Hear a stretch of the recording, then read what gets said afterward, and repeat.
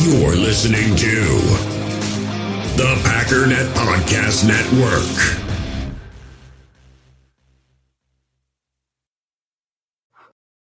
Inches to go.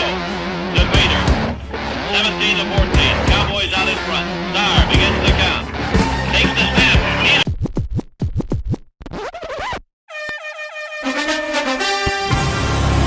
Bit of a risk. Pass is picked off. Tramon Williams, and he may go. They tried to bite off more yardage, and they just got burned. On third down and 5, pressure. Pass is picked off, and who is it? Big B.J. Raji for the touchdown. Pump fake. Wallace picked off. Nick Collins. Nick Collins on the return inside the 10, leaps for the touchdown. Takes the snap. He's got the quarterback. And the Green Bay Packers are going to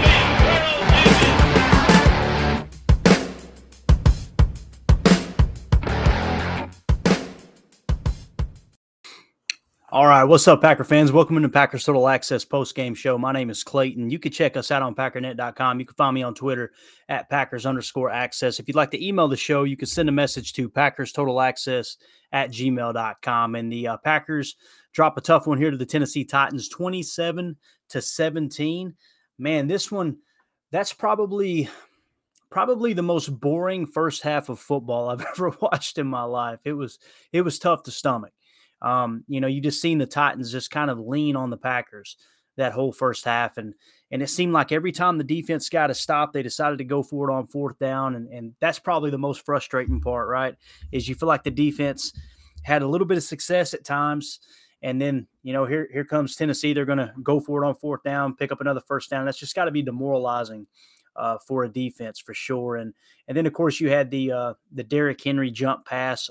Man, that thing right there, it was just like, I wanted to be angry at the defense for falling for that. But at the same time, it's like, what do you do, man? That guy is just an absolute hoss cat. And, you've got to load the box. You've got to do everything you can to stop him. You're not expecting that big fellow to just jump up and toss it over the line, right? So it's a good play call. And really, if I had to chalk this one up one way or the other, I'm not necessarily disappointed in the Packers. It's more about, for me, congratulations to the Titans and their fans, because they just played a great game. They did everything that they needed to do to win the ball game, and they didn't try to do too much. They got a little bit cute at times, but for the most part, did everything they needed to do to win the ball game. So as boring as that sounds, that's the way I kind of seen that game for sure. And we're going to kind of go through some information here and give you guys an update on what's going on as far as statistics and all that. There's definitely some positives to take away from this game, and there's some negatives too, some things that we want to point out that we felt like kind of cost the Packers the game. And I think we do need to kind of start things off by saying, with this loss here, the Packers' playoff hopes really start to diminish, right? And just being realistic about it. Yeah, they're statistically still in it. They could still make the playoffs. However, when you look at kind of how things are shaping up in the NFC, especially with the Eagles losing the other night to the Commanders, and a couple other things here or there, you could kind of just see the Packers falling out of the race. And I think we're one loss away from pretty much being eliminated. So they're going to have to run the table from here on out. I didn't think they were coming into this game the favorites that Vegas said they were. If I understood correctly, I didn't bet on this game. I kind of stayed away from it, but I believe the Packers were 3-point favorites. And I didn't really see it like that. To me, it was everything kind of shaped up to play into the Titans' hands, them having a strong run game. And when I say strong run game, I mean Derrick Henry, just being able to pound the rock, play in and play out. I mean, I think they ran him close to 30 times if they didn't crack the 30 mark. Matter of fact, let me pull it up here and see. 28 carries. Yeah, he only averaged 3.1 yards a carry, so the defense did a good job stopping him. It's just 28 carries, and they said, look, we're going to play keep away from Aaron Rodgers, keep him cold on that bench, not let him warm up, and we're just going to run it down their throat, and that's exactly what they did. So hats off to Vrabel, hats off to the Titans. And like I said, we got some positives to take away from the game. We're also going to keep an eye out here to the podium for Aaron Rodgers and Coach LaFleur when they do come to the podium here we're going to hear from them. So statistically, let's just kind of go through the stats real quick while we're waiting. On the Titans side, one of the things I said coming into this game, I got invited onto a pregame podcast with a few guys, and we chatted with some Tennessee podcasters, Tennessee Titan podcasters, the guys located down in Chattanooga, awesome dudes. And we just kind of talked about keys to the game. And the one thing I said was, as far as defensively, let's make Tannehill beat us through the air, right? Let's load the box, take Henry away, which we did, and let's make Tannehill beat us. And he did. I mean, he did. 22 of 27 for 333 yards. He averaged 12.3 yards a clip, 2 touchdowns, 1 interception. We got to him 3 times, 2 of which I think were actually Preston Smith was in on 2 of those sacks. I think he actually recorded 1.5 sacks, if I remember correctly. But Tannehill's quarterback rating 127.3. He came out and beat us.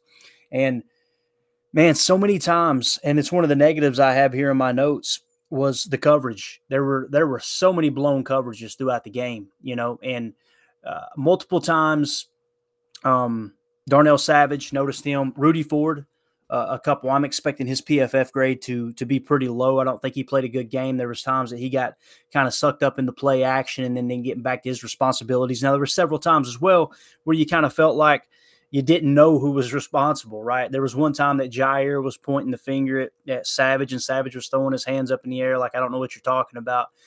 You could go back and watch the tape and probably come up with a culprit there. Not that it really matters, but as far as grades, they'll sort it out, and we'll see. But I don't know, man. Savage is just – I can't figure out what he does good. Even when he played in the slot, when he played star position last week, the thing that benefited the Packers there was Rudy Ford, getting in the game and obviously getting those 2 interceptions and being a difference maker.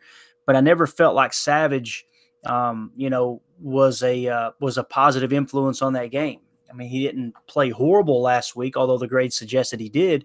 But he's one of those players, man. I don't want to see him in the lineup. I don't mean to be harsh about it or overreact, but every time there's a big play, you're going to see 26 in the frame, and most of the time he's looking around like he doesn't know what just happened. And, from someone who's a former first-round pick, God, I feel like I'm doing the same podcast every week, and it's tough. It is what it is. He's a bust.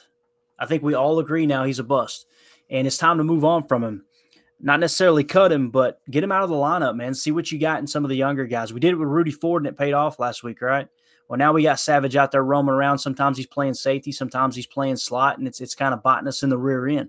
So I would like to see what Keyshawn Nixon could do on a more regular basis. See what Shamar Charles can do, right? And kind of get things set up for next year. Again, the season isn't technically over yet, but this loss today really hurt your playoff chances. So one of the strong points for me, well, let's go back to the stat column here real quick. Derrick Henry, like I said, 28 carries, 87 yards, 3.1 yards a pop. He had a touchdown. Defense, hats off to them. Joe Barry said, we're going to stop run. We're going to really contain him and make him beat us through the air, and that's what they did. The rookie, Treylon Burks, he was kind of my draft crush, right? Caught a lot of flack in training camp, him being out of shape, couldn't handle the heat down there in Tennessee, all that. He came out tonight, though, 7 catches for 111 yards. Dominating performance. Robert Woods, 6 catches for 69 yards. These are the guys that made the play on the secondary, right? Now let's go over to the Packers side of the aisle. Aaron Rodgers, 24 of 39, 227 yards passing, 5.8 yards a clip, 2 touchdowns, no interceptions. He was only sacked 1 time. I felt like the offensive line held up really well. He had a quarterback rating of 94.7. The thing about Aaron's performance, he was inaccurate several times. I think I counted 4 passes where he was off the mark, right? And you could look at how many times a team passes, like the Packers throwing 39 passes. You say, okay, well, he was only inaccurate on 4 passes. That's not a bad performance.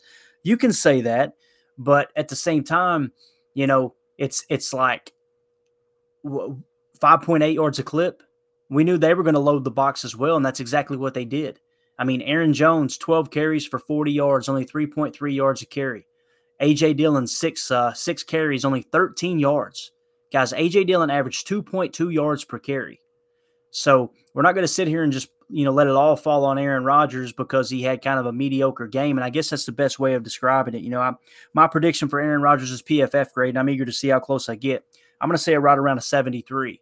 I don't think it was absolutely horrible, but it definitely wasn't in the 80s. If he grades out in the 80s, I'll be very, very, very surprised for sure. So, yeah, let's move on to one of the positives though, and that's our boy Christian Watson. Right, 2 more touchdown catches. Only had 4 catches for 48 yards. He was targeted 6 times. That's an improvement in my opinion. Last week I think he had 8 targets, only 4 catches. This week he only had 6 targets but had 4 catches, 48 yards, averaged 12 yards a catch, 2 touchdowns.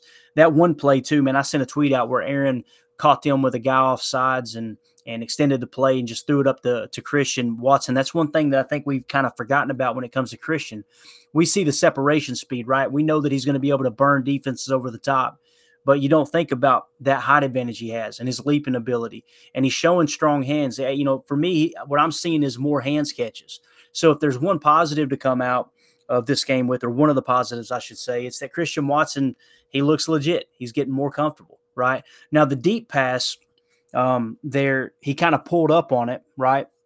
Didn't finish his route. If he had, the ball was right there on the money. It would have been a great opportunity to catch that ball. But at the same time, the defender grabbing him, I had 3 different occasions where I wrote in my notes that the officials blew calls, and I don't want to even talk about it on the pod because I don't ever want to come across like, it's the officials are the reason we lost the game. It definitely wasn't the case, in my opinion.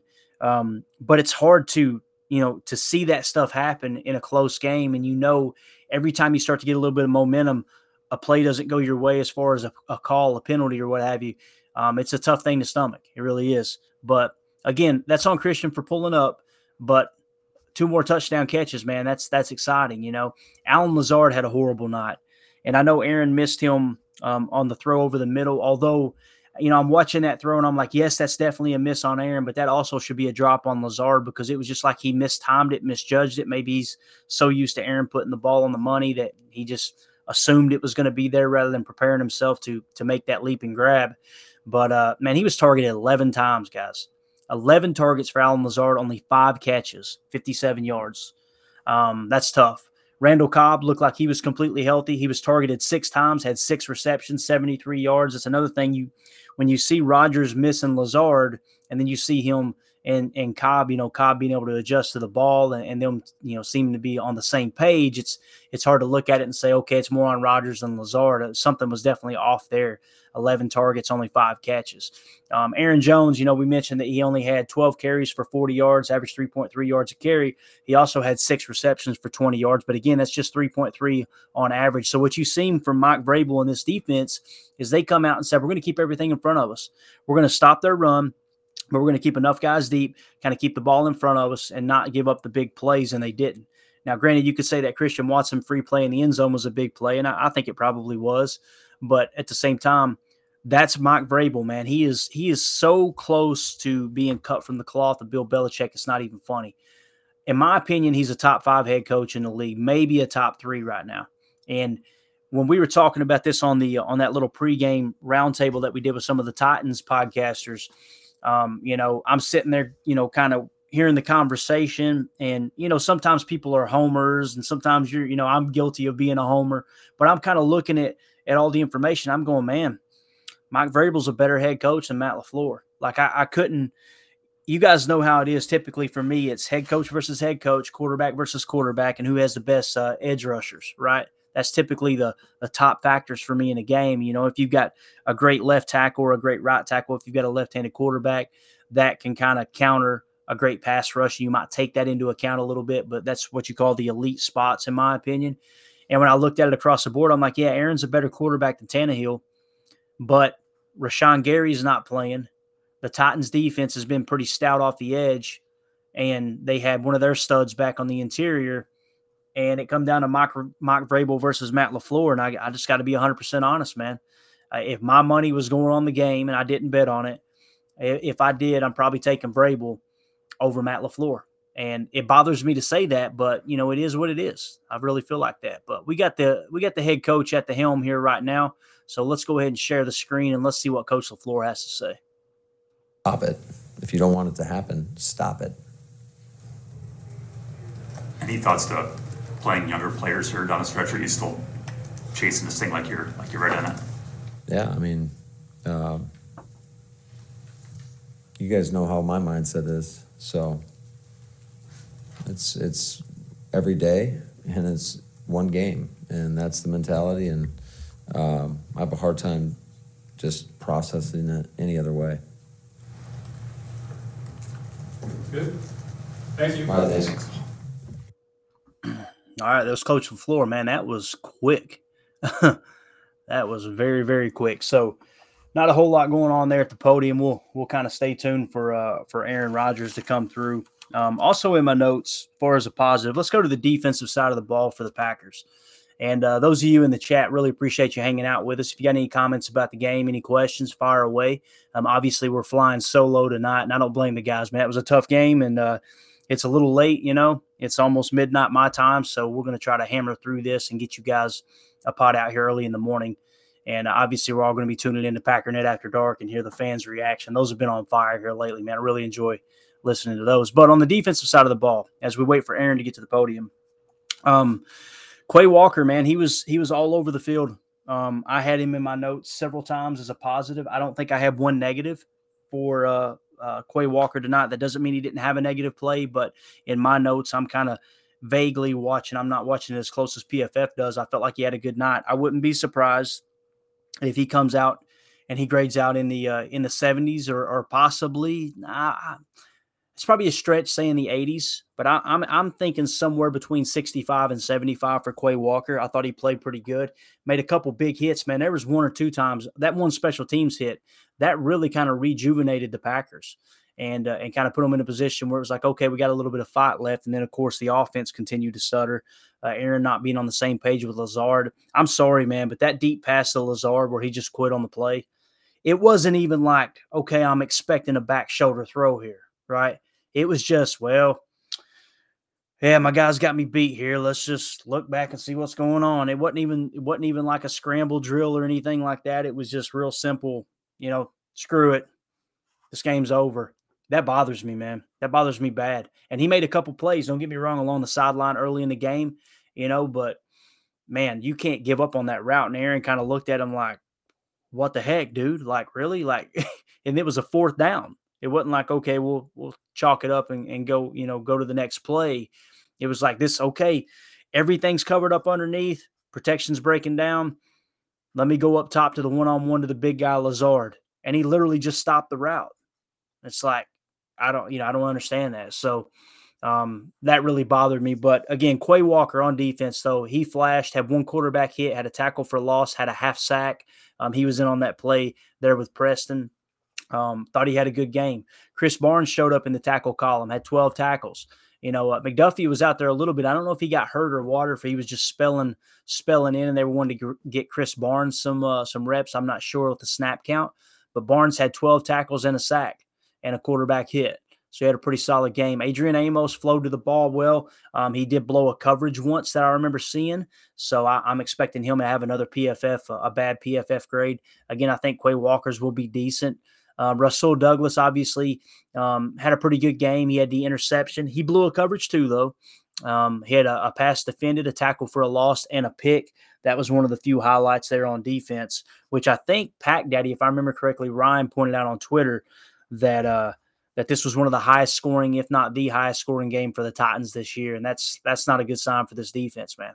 It really, really isn't. So, yeah, like I said, Preston Smith, 1.5 sacks. He had a tackle for a loss as well and 2 QB hits. So Preston Smith came out and played a pretty good ball game. Enigbare was pretty quiet. He had one run defense there where he kind of stood up Derrick Henry, got in Derrick Henry's face a little bit, and it showed me a lot from that rookie. But only one tackle in the stat column, kind of an off night for him as well. And that's pretty much what happened on defense. You know, like I said, Preston Smith, the 2 quarterback hits. Dean Lowry had a quarterback hit. Dean Lowry was in on several tackles. I thought he played pretty decent. And, yeah, that kind of pretty much sums it up, man. Yeah, they're the biggest thing is I think our DBs are going to get some really, really bad grades because, man, they blew some coverages. That was kind of the story of the night for me for sure. And, yeah, as far as Aaron Rodgers, as a matter of fact, he's at the podium. Let's go see what 12 has to say right now.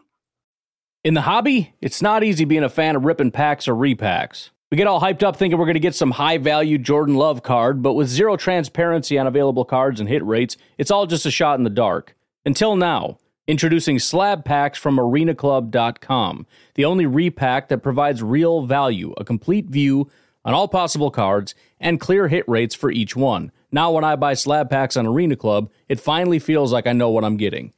And honestly, the best thing for me and my son is the fact that we're kind of novices into this. When I walk into a card shop with my son, and a card says it costs $40, kind of just taking his word for it that that's a good value. So I appreciate the transparency on grading, as well as just getting excited about seeing what you could potentially get. Right now, you can get 10% off your first purchase by going to arenaclub.com/packdaddy. Wow, that's crazy offer. 10% off a $400 slab pack. That's $40 right there. Anyways, that's arenaclub.com/packdaddy for 10% off your first purchase.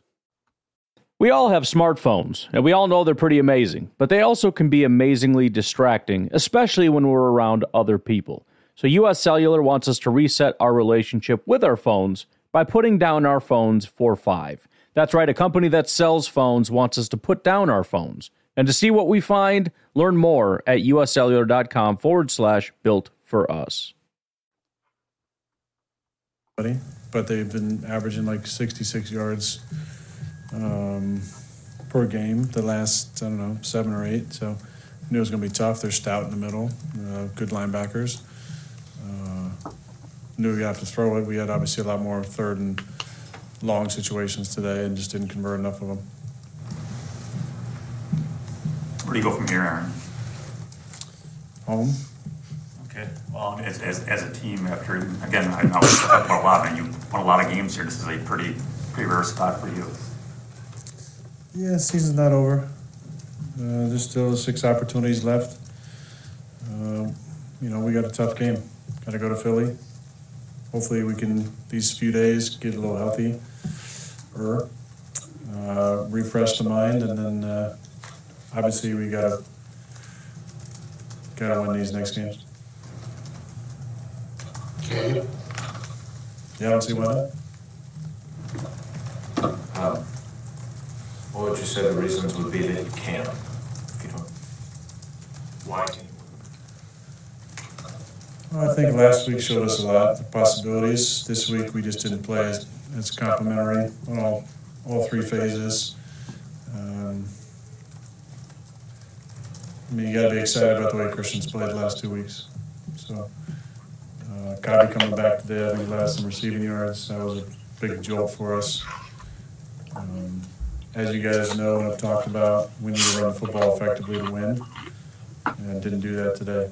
So, have to find a way schematically or otherwise to run it effectively. And when we got opportunities one-on-ones, we got to win one-on-ones. I got to throw the ball better than I did tonight. There's not a lot of margin for error for us, and definitely not. Team is stout, but it gives you some opportunities. Got to get out of those plays. You said after Sunday that you put the ball exactly where you wanted to, pretty much on every throw. Yeah. What was the difference then tonight? Conditions, thumb, just not in what? I couldn't tell you, point to one thing. I'm not going to make excuses about my thumb. It's been the same since New York. I don't know. I got to go back and look at it. I felt like fundamentally I was, in a good spot.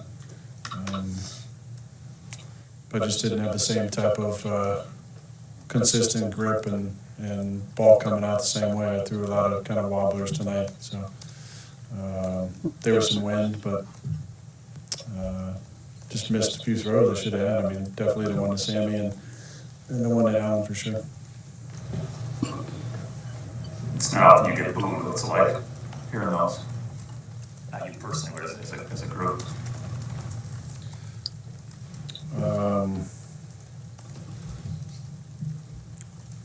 Interesting.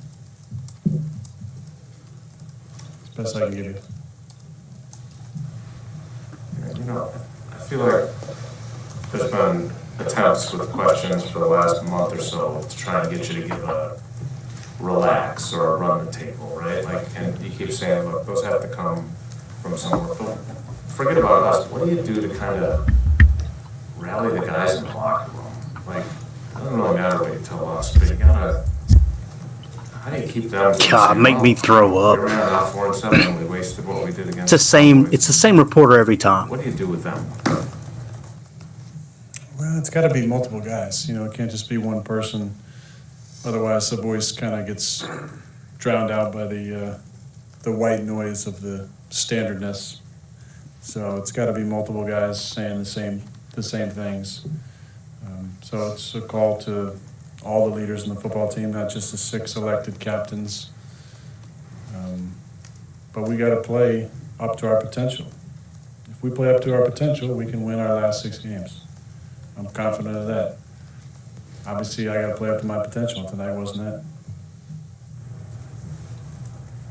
Amazon showed you on the sideline after Tennessee got the ball at the end and threw the pass, and you're like bundled up and you look like you're staring kind of off into space. My God, he's so dramatic.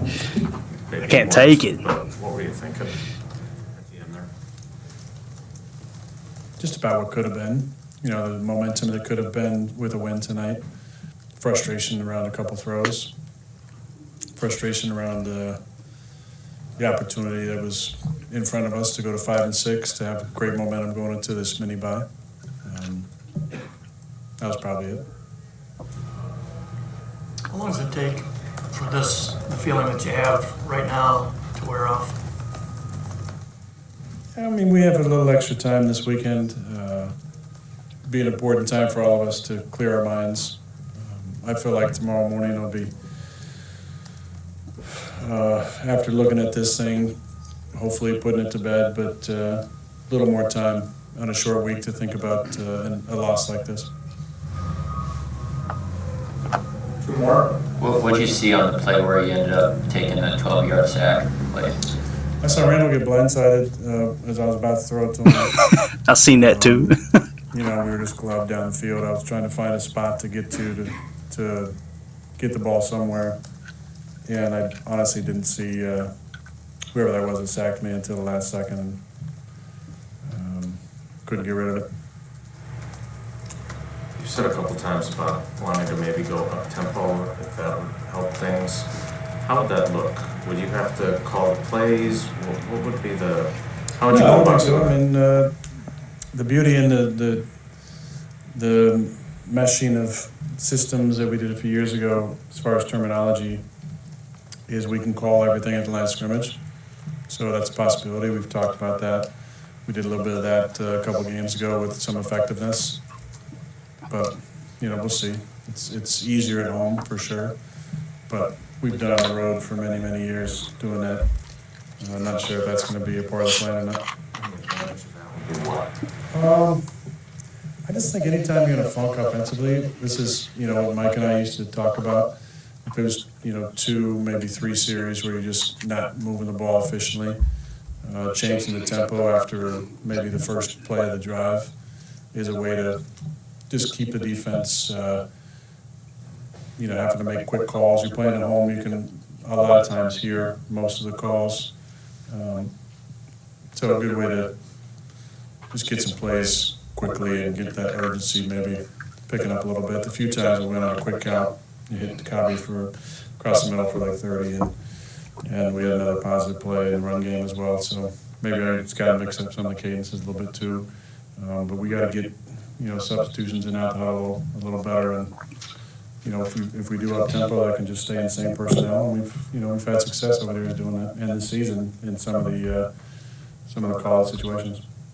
We thought last time, I'm not going to put Christian in the Hall. I think he's had 2 good games. I get it, but do you need to get him the ball more often just because he's that one guy who can really get you something? I mean, the answer is yes. You know, I think we got to get the ball to our playmakers, and he's stepped up the last 2 weeks, the last 2 games, the last 5 days. You know, that over-the-shoulder catch, I think, opened up a whole new world of confidence for him. We caught him with too many on the field, and I gave him a trust ball, threw it up in the back of the end zone, and came down with it. So he's playing a lot of confidence. If you look at the week of practice prior to last Sunday, he had, you know, many drops really throughout practices for the season.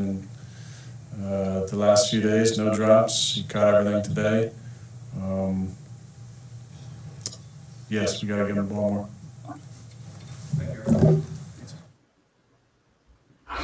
All right. That was 12. So sorry that went a little long, but at the same time, man, flying solo tonight, why not hear from the starting quarterback, right? If you guys could be in the room with a Hall of Fame quarterback, you probably want to hear from him rather than this redneck voice. But I love how honest he was. But I just got to say, man, that reporter that keeps asking those long, drawn-out questions, he's the same reporter years ago that McCarthy called him by name and said, I'm not in the mood for drama today. Because every one of his questions are always, Aaron, you were sitting there on the sideline and you were kind of just, staring off into the abyss and you had 1,000 thoughts going through your mind and you're kind of looking across the frozen tundra of land. Like, shut up, dude. Shut up. Like, it's your 2 seconds of fame. Everybody wants to hear from the quarterback, from the coach, from the players, whether it's a Rudy Ford that had a great game last week or Christian Watson who had great 2 games, whatever it is. Nobody wants to hear you try to sound elegant. It's the reason that nobody's paying to get past your paywalls to read your stupid freaking articles, because you're going to try to take 2 or 3 points, right? And you're going to try to draw it out into a read that's going to take somebody 20 minutes to read simply because you want to feel smart. Shut up. People aren't there to hear you. It cracks me up every time, dude. I lose my mind every time I hear that guy ask a question. In the meantime, I'm looking at the Amazon Prime postgame show here, and Tony Gonzalez has about froze to death, okay? He's been covered up the whole night. He's been a meme on Twitter all night long, people making fun of him. And you've got our boy Fitzmagic here, Ryan Fitzpatrick, out here in a short-sleeve turkey shirt. Looks like a tie-dyed shirt with a turkey on the front of it. Absolutely hilarious. But, yeah, Tony Gonzalez, my man, is struggling out there. But anyway, sorry for that little mini rant, but I just can't stand when reporters try to make it about them and not about the coverage. It drives me absolutely insane. It's funny, I got into an altercation with a guy on Twitter a little while back about a tweet I put up, and he literally responded to my tweet with something like, you don't see the beat reporters putting a tweet out there like that, Clayton. You might want to delete that. If you think I'm trying to be a beat reporter, you've lost your ever-loving mind. First of all, they're going to hear my Southern drawl, and ain't nobody interested in hiring me, right? Second of all, that's not why I do a podcast. Third of all, I could give 2 craps what you think about my tweet. You might as well go ahead and hit unfollow. But it just cracked me up that it's like there's so many people that are trying to be like that reporter I just mentioned. Try to sound elegant, like they're going to get noticed so they can write articles and get paid for clicks and all that. It's like, dude, I'm a freaking Packer fan through and through that just wants to get on a podcast and talk about football. What drew me to Ryan's network is he's the same way. I was like, this seems like a dude that I would sit at the bar with, have a cold beer, and watch a ball game, get along with great, right? And he just likes to talk football. He's not in it to try to become famous. He's not in it to try to it's so silly how serious the media takes themselves. It just cracks me up. So, all right. So off my soapbox there. So as we get ready to wrap up, and it's going to be kind of a short show, like I said, guys, flying solo. I don't want to take up too much of your time. Anybody, like I said, it's got any comments in the chat, we'll try to get to those. If not, no big deal. I know it's late. A lot of people already went to bed, but we wanted to put some kind of post-game show out for you. I'm glad we got to hear from 12. We got to hear from LaFleur. I respect Aaron for going as long as he did, because it's obvious LaFleur wasn't in the mood to talk, right? So, I definitely respect Aaron for standing up there and kind of taking the heat for a minute and answering those questions. But, yeah, so if I had to pick a player of the game for the Packers, for me, it's definitely Christian Watson, 2 touchdowns. I mean, you heard Aaron. He's kind of become the go-to guy, right? And if I had to say, all right, if you were to tell the story, right, of this ball game and say, okay, what would have won the game and what actually lost the game? What would have won the game for me is the offense putting together some strong drives there in the second half, and it just never materialized. I put it mostly on Aaron Rodgers, and like I said, I'm expecting a PFF grade somewhere around 73. That would be my guess. And he was just inaccurate, inconsistent.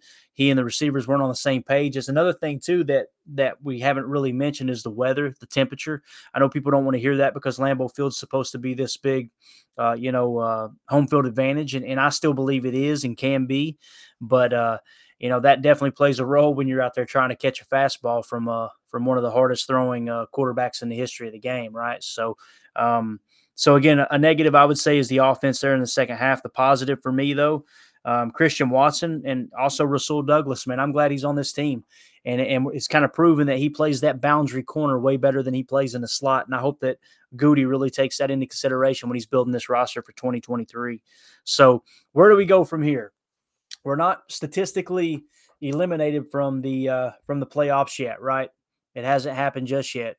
But we're kind of staring that down the barrel right now. Okay.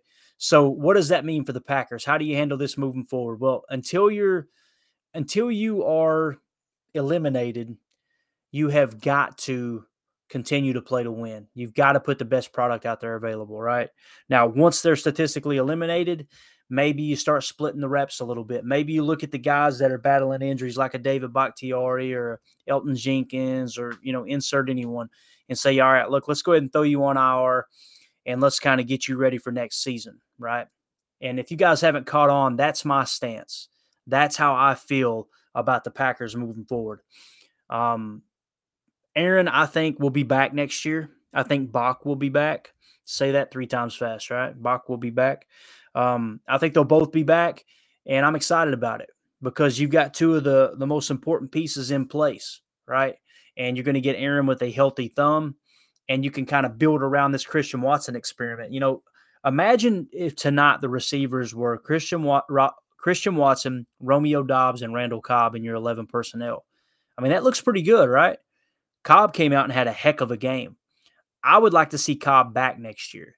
I don't know if it'll happen. If Aaron comes back, then obviously Goody would bring Cobb back, and why would he not?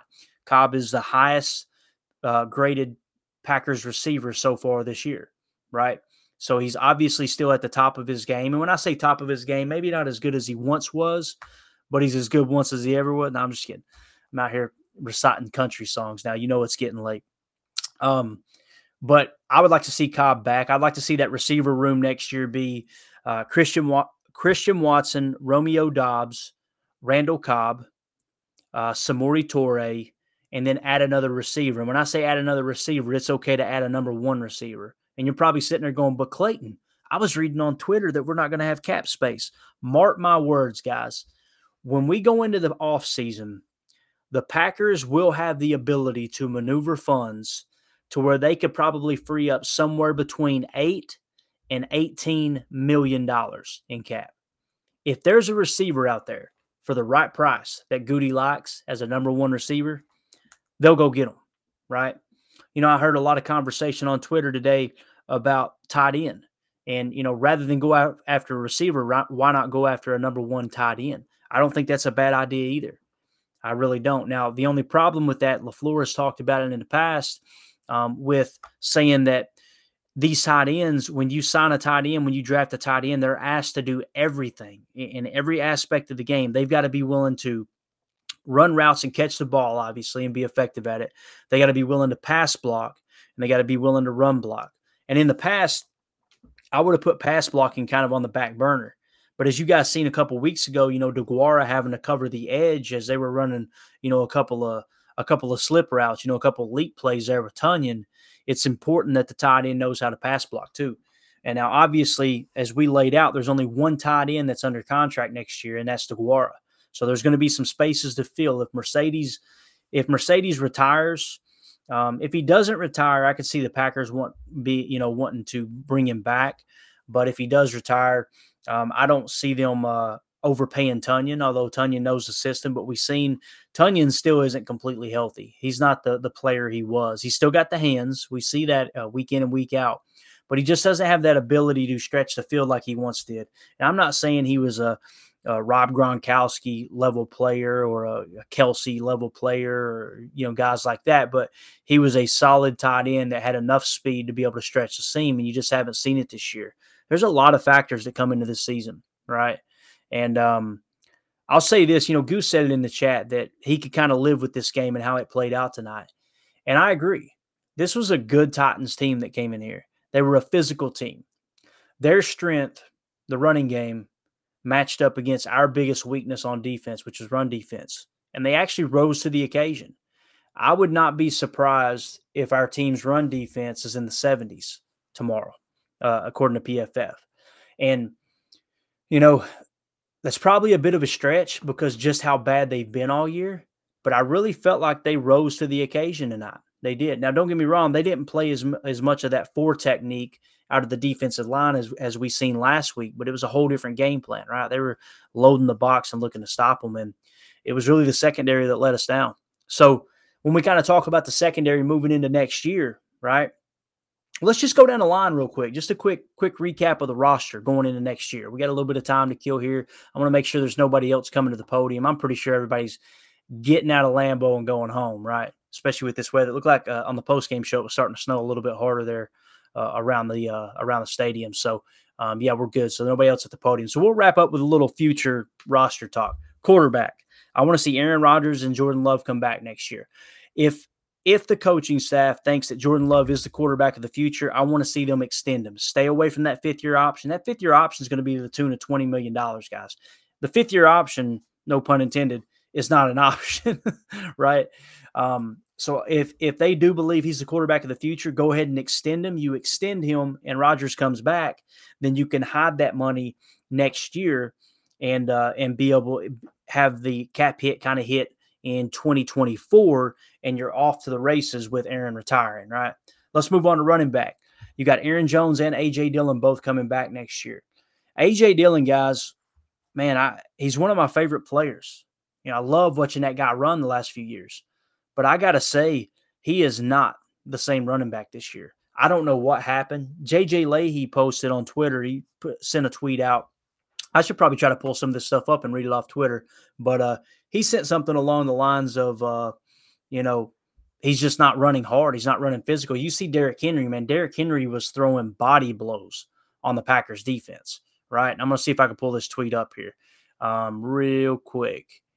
That's the vision. No. Okay, yeah, he's been tweeting like a madman, so it's going to be hard to find it. Anyway, if I remember the tweet correctly, it was something along the lines of, why don't he run like Derrick Henry? Why is he not more physical? Why don't you run with power? Why are you not looking to punish defenders? And I completely agree, man. Something has changed this year. He just doesn't have that burst, and he doesn't have that physicality. So with that being said, you're going to be looking to add a running back to the running back room next year. Next year is A.J. Dillon's contract year as well, right? If he continues at this pace, you're not going to overpay to bring him back. Aaron Jones will be back on the roster. Aaron Jones is our best offensive player.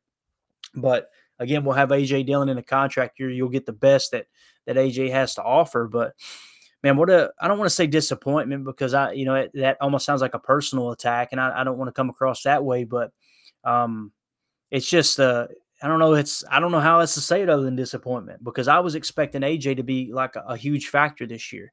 That pony package, when you put both of those guys on the field at the same time, I was expecting, man, them getting used to trying to catch the scat back that is Aaron Jones, and then turn right around and have to tackle the battering ram, A.J. Dillon, man, that's a tough thing to adjust to, but it just hasn't been there this year. So with that being said, we're looking to add another running back. Man, my allergies are all to heck tonight.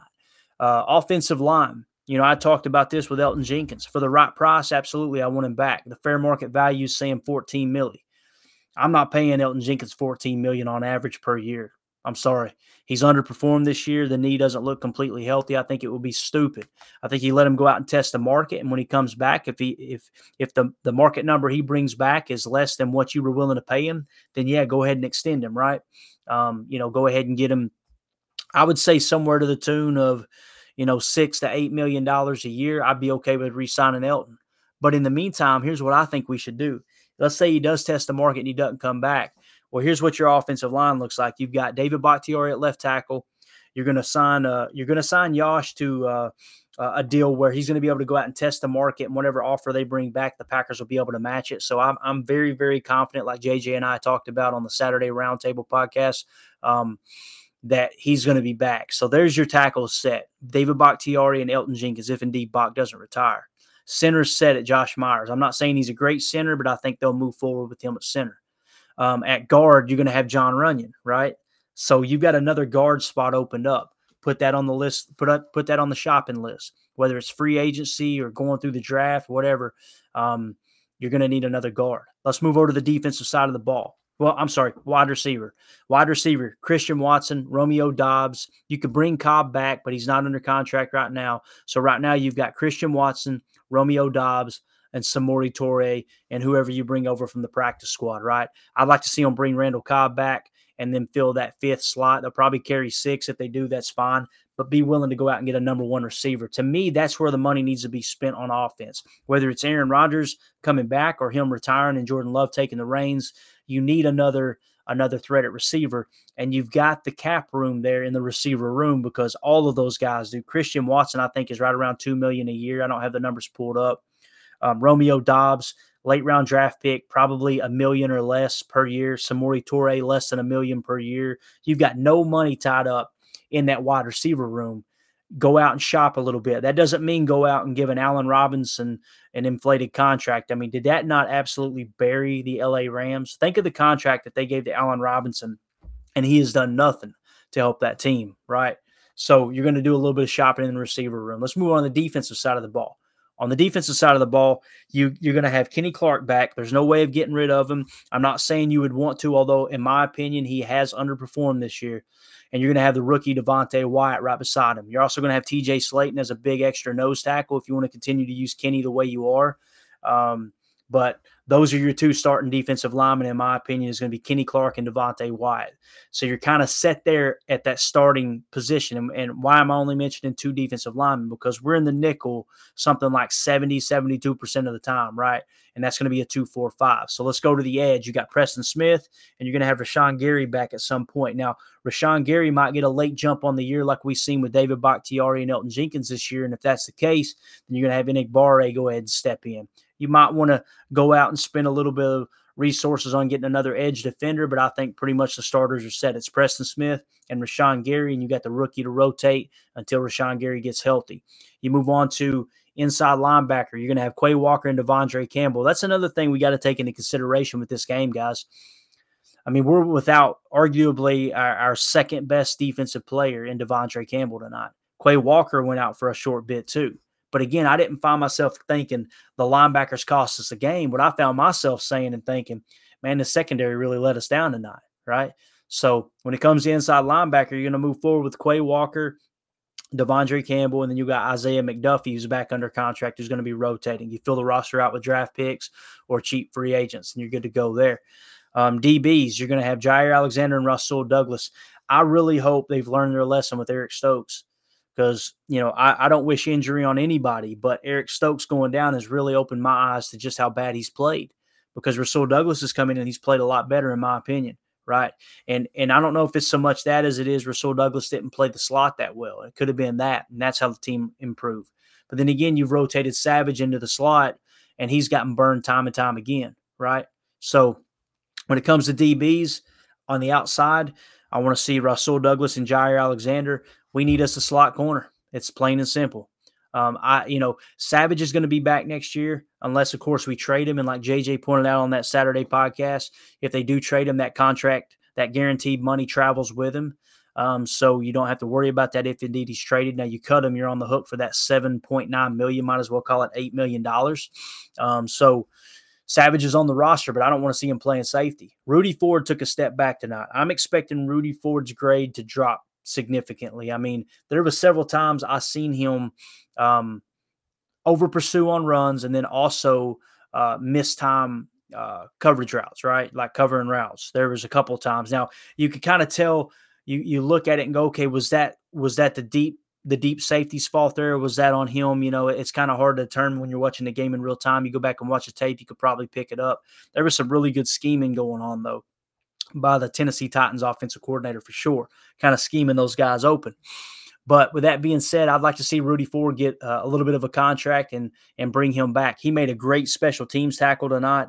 He's one of those guys that obviously he is the reason that we won last week, period.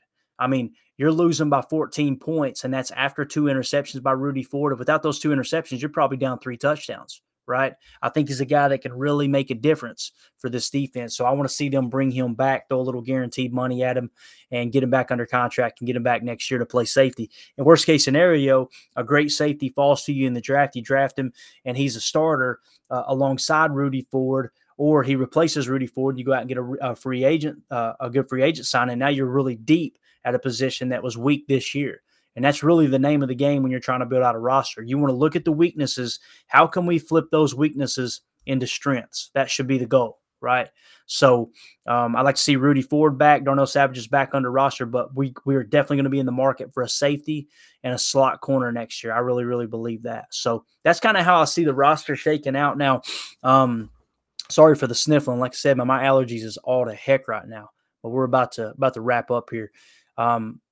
Kicker Mason Crosby is not under contract next year. He hit a good shot tonight.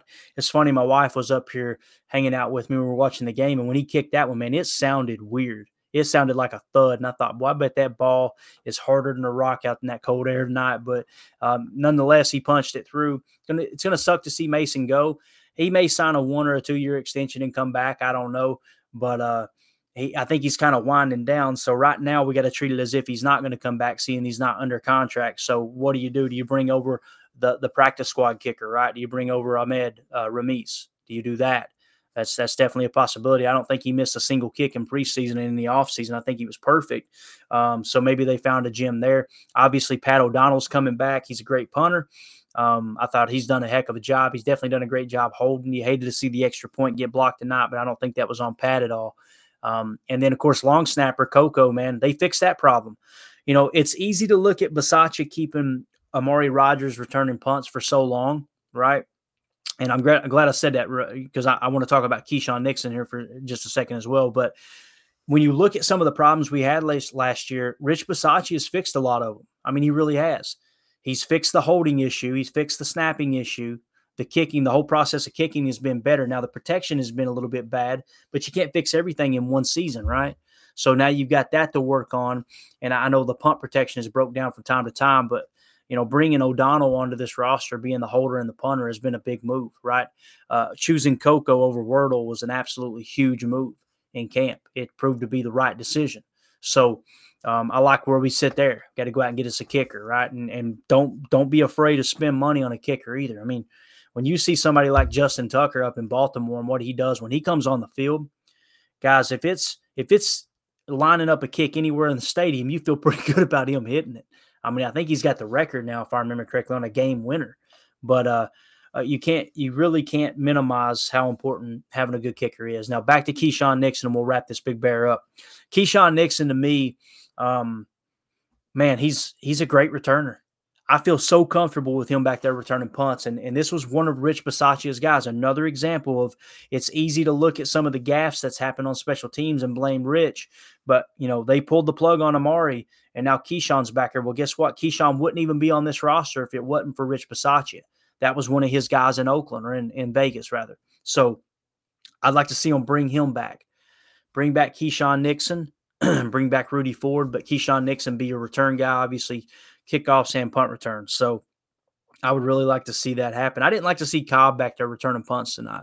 That kind of bothered me because I felt like Keyshawn was kind of getting in a good groove, and I really wanted to see him more. So, with that being said, I'd like to see him extend Keyshawn Nixon. So we got some holes to fill next year. Now, these next few weeks, again, you're basically one loss away from being eliminated pretty much. That's how I'm looking at it now. It's hoping you come away with a win today and you had a couple losses to play with potentially, but now your back's really against the wall. Let's just kind of start looking at things moving forward. Okay, what are the holes we need to fill? And let's really make sure we get our player evaluation in. Now, I'm not talking about Jordan Love. And the reason I'm not talking about Jordan Love is because I don't know if that's the best opportunity for him to come in and tell you what he's got, right? With the way the offense has sputtered all year. I mean, if the back-to-back MVP has struggled the way he has, you put Jordan Love out there, you're liable to ruin his confidence, right? And I don't know, maybe I don't feel 100% in that favor, but that's definitely the first thing that comes to mind for me when you talk about, potentially putting Jordan Love in. So, with that being said, man, I didn't plan on running through the roster there, especially with nothing in front of me. But flying solo tonight, not getting everybody's take on the game. I think the game was pretty straightforward. I mean, the Titans had the ball most of the night. What else you want to know? That was pretty much how the first half went, right? But again, it was a tough loss, 27-17. I'm still proud of the team. I thought that they come out and they put up a fight. The offense sputtering there in the second half, and specifically Aaron Rodgers struggling down the stretch is really what kind of put the nail in the coffin. That and Lazard just not being on the same page. That really blew me away, man. With him stopping on that route, I was just like, man, that's tough on the stomach. But everything's going to be fine, though. We'll be back. Let's see. Today is Thursday, so we're going to be back on Saturday to bring you guys another pod. I'm going to invite a few people in if they're available, and we'll do another roundtable. Might just kind of talk about the future, whatever topic they want to talk about. If you guys have got a topic, shoot me an email at Packers Total Access at gmail.com. I'm sorry, Packers Total Access at gmail.com. Send me a message and say, hey man, I'd like you to hit on this topic, and we'll throw it into the rotation there for Saturday. Something else we're going to start doing moving forward, guys. I had been pushing Chalk Talk back to Thursdays. Obviously today it dropped for the Dallas game on game day. That's just silly. I'm going to make it a priority to make sure that Chalk Talk comes out on Tuesday rather than Thursday.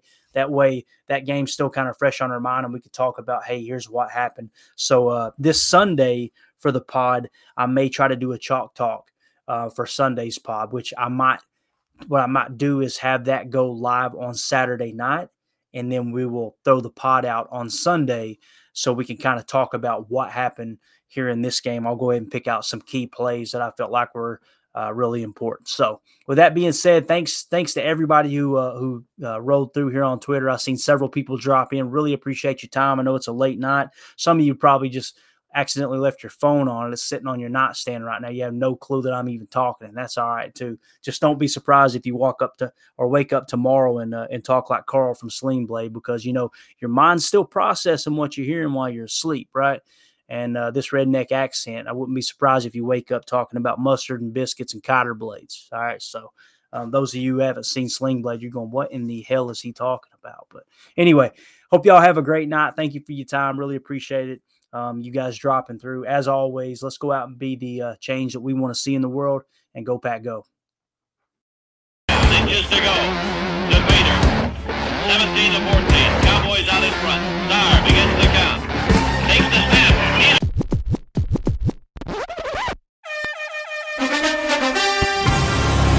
Middle risk. Pass is picked off. Tramon Williams, and he may go. They tried to bite off more yardage, and they just got burned. On third down and 5, pressure. Pass is picked off, and who is it? Big B.J. Raji for the touchdown. Pump fake. Wallace picked off. Nick Collins. Nick Collins on the return inside the 10. Leaps for the touchdown.